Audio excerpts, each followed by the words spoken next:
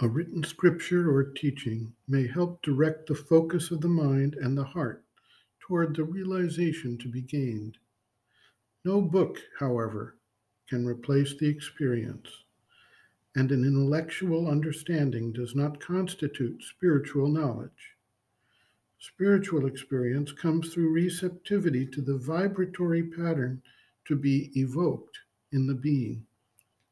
The scripture, the word, helps to tune the consciousness toward the right vibratory pattern.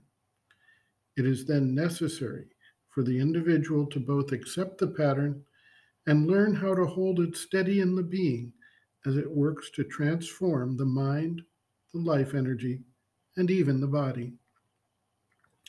Thus, a specific doctrine, a specific scripture, is not required to have the spiritual opening and experience.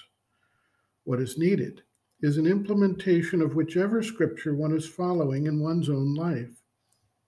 The difficulties involved in doing this on one's own, with the potential for misunderstanding, misapplication, and misdirection, are enormous, and thus the aid of an experienced guide or guru is frequently needed to aid in this tuning process.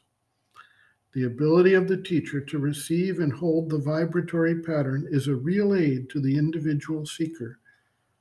Instruction in this sense is not necessarily, or at least not primarily, intellectual, but consists of the creation of an atmosphere that surrounds, supports, and guides the seeker. Sri Aurobindo writes, quote, "Ordinarily, the word from without, representative of the divine, is needed as an aid in the work of self-unfolding, and it may be either a word from the past or the more powerful word of the living guru.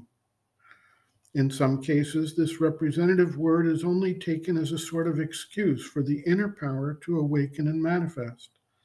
It is, as it were, a concession of the omnipotent and omniscient divine to the generality of a law that governs nature.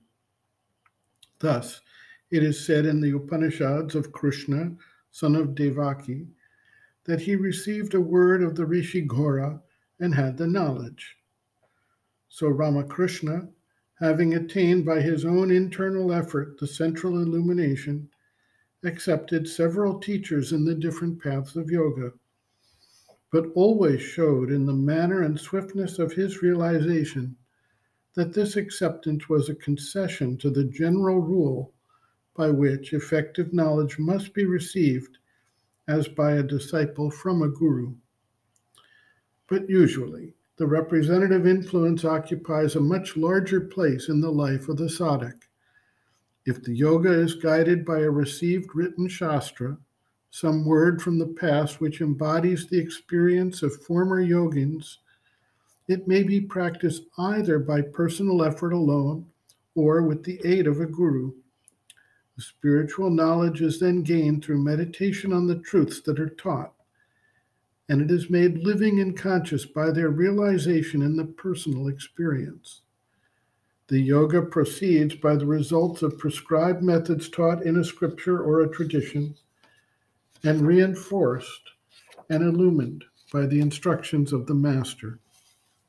This is a narrower practice, but safe and effective within its limits, because it follows a well-beaten track to a long, familiar goal."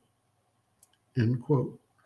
Reference, Sri Aurobindo and the Mother, Growing Within, The Psychology of Inner Development, Chapter 3, Growth of Consciousness, Basic Requisites, pages 46 to 47.